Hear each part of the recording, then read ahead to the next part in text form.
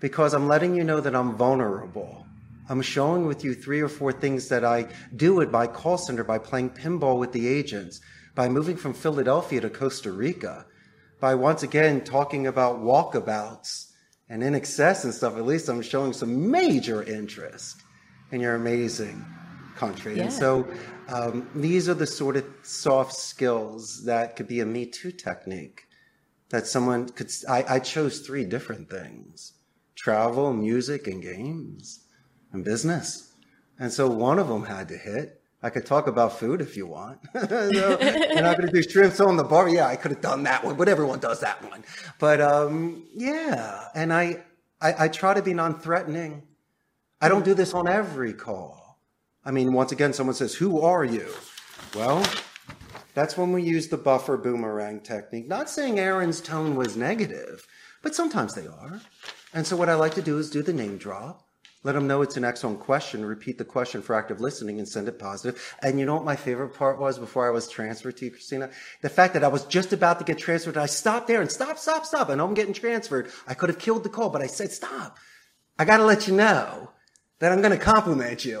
You got to be kidding me. I love that. Yes, Of course you do. It's a positive escalation. Some people get paid on that at call centers and other companies, but it's really so...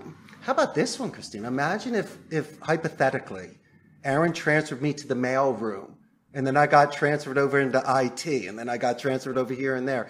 I write everybody's name down. So even though I spoke about Aaron, imagine if I mentioned 2 or 3 people. You'd be like, who are you? You got passed around my company.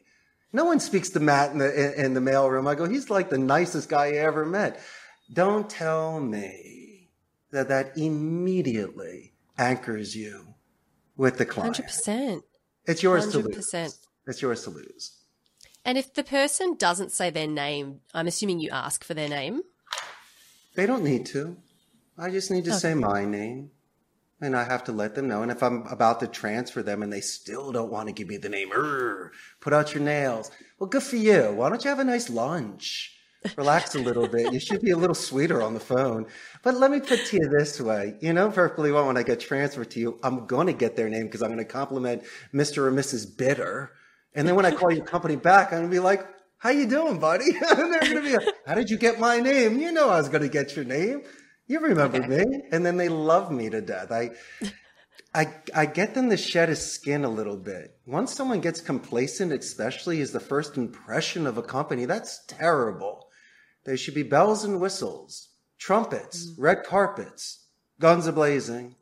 And so maybe it's just to remind them that they need to sell that sizzle and to bring somebody in appropriately so you can meet in the middle and start strong. That's just my thought.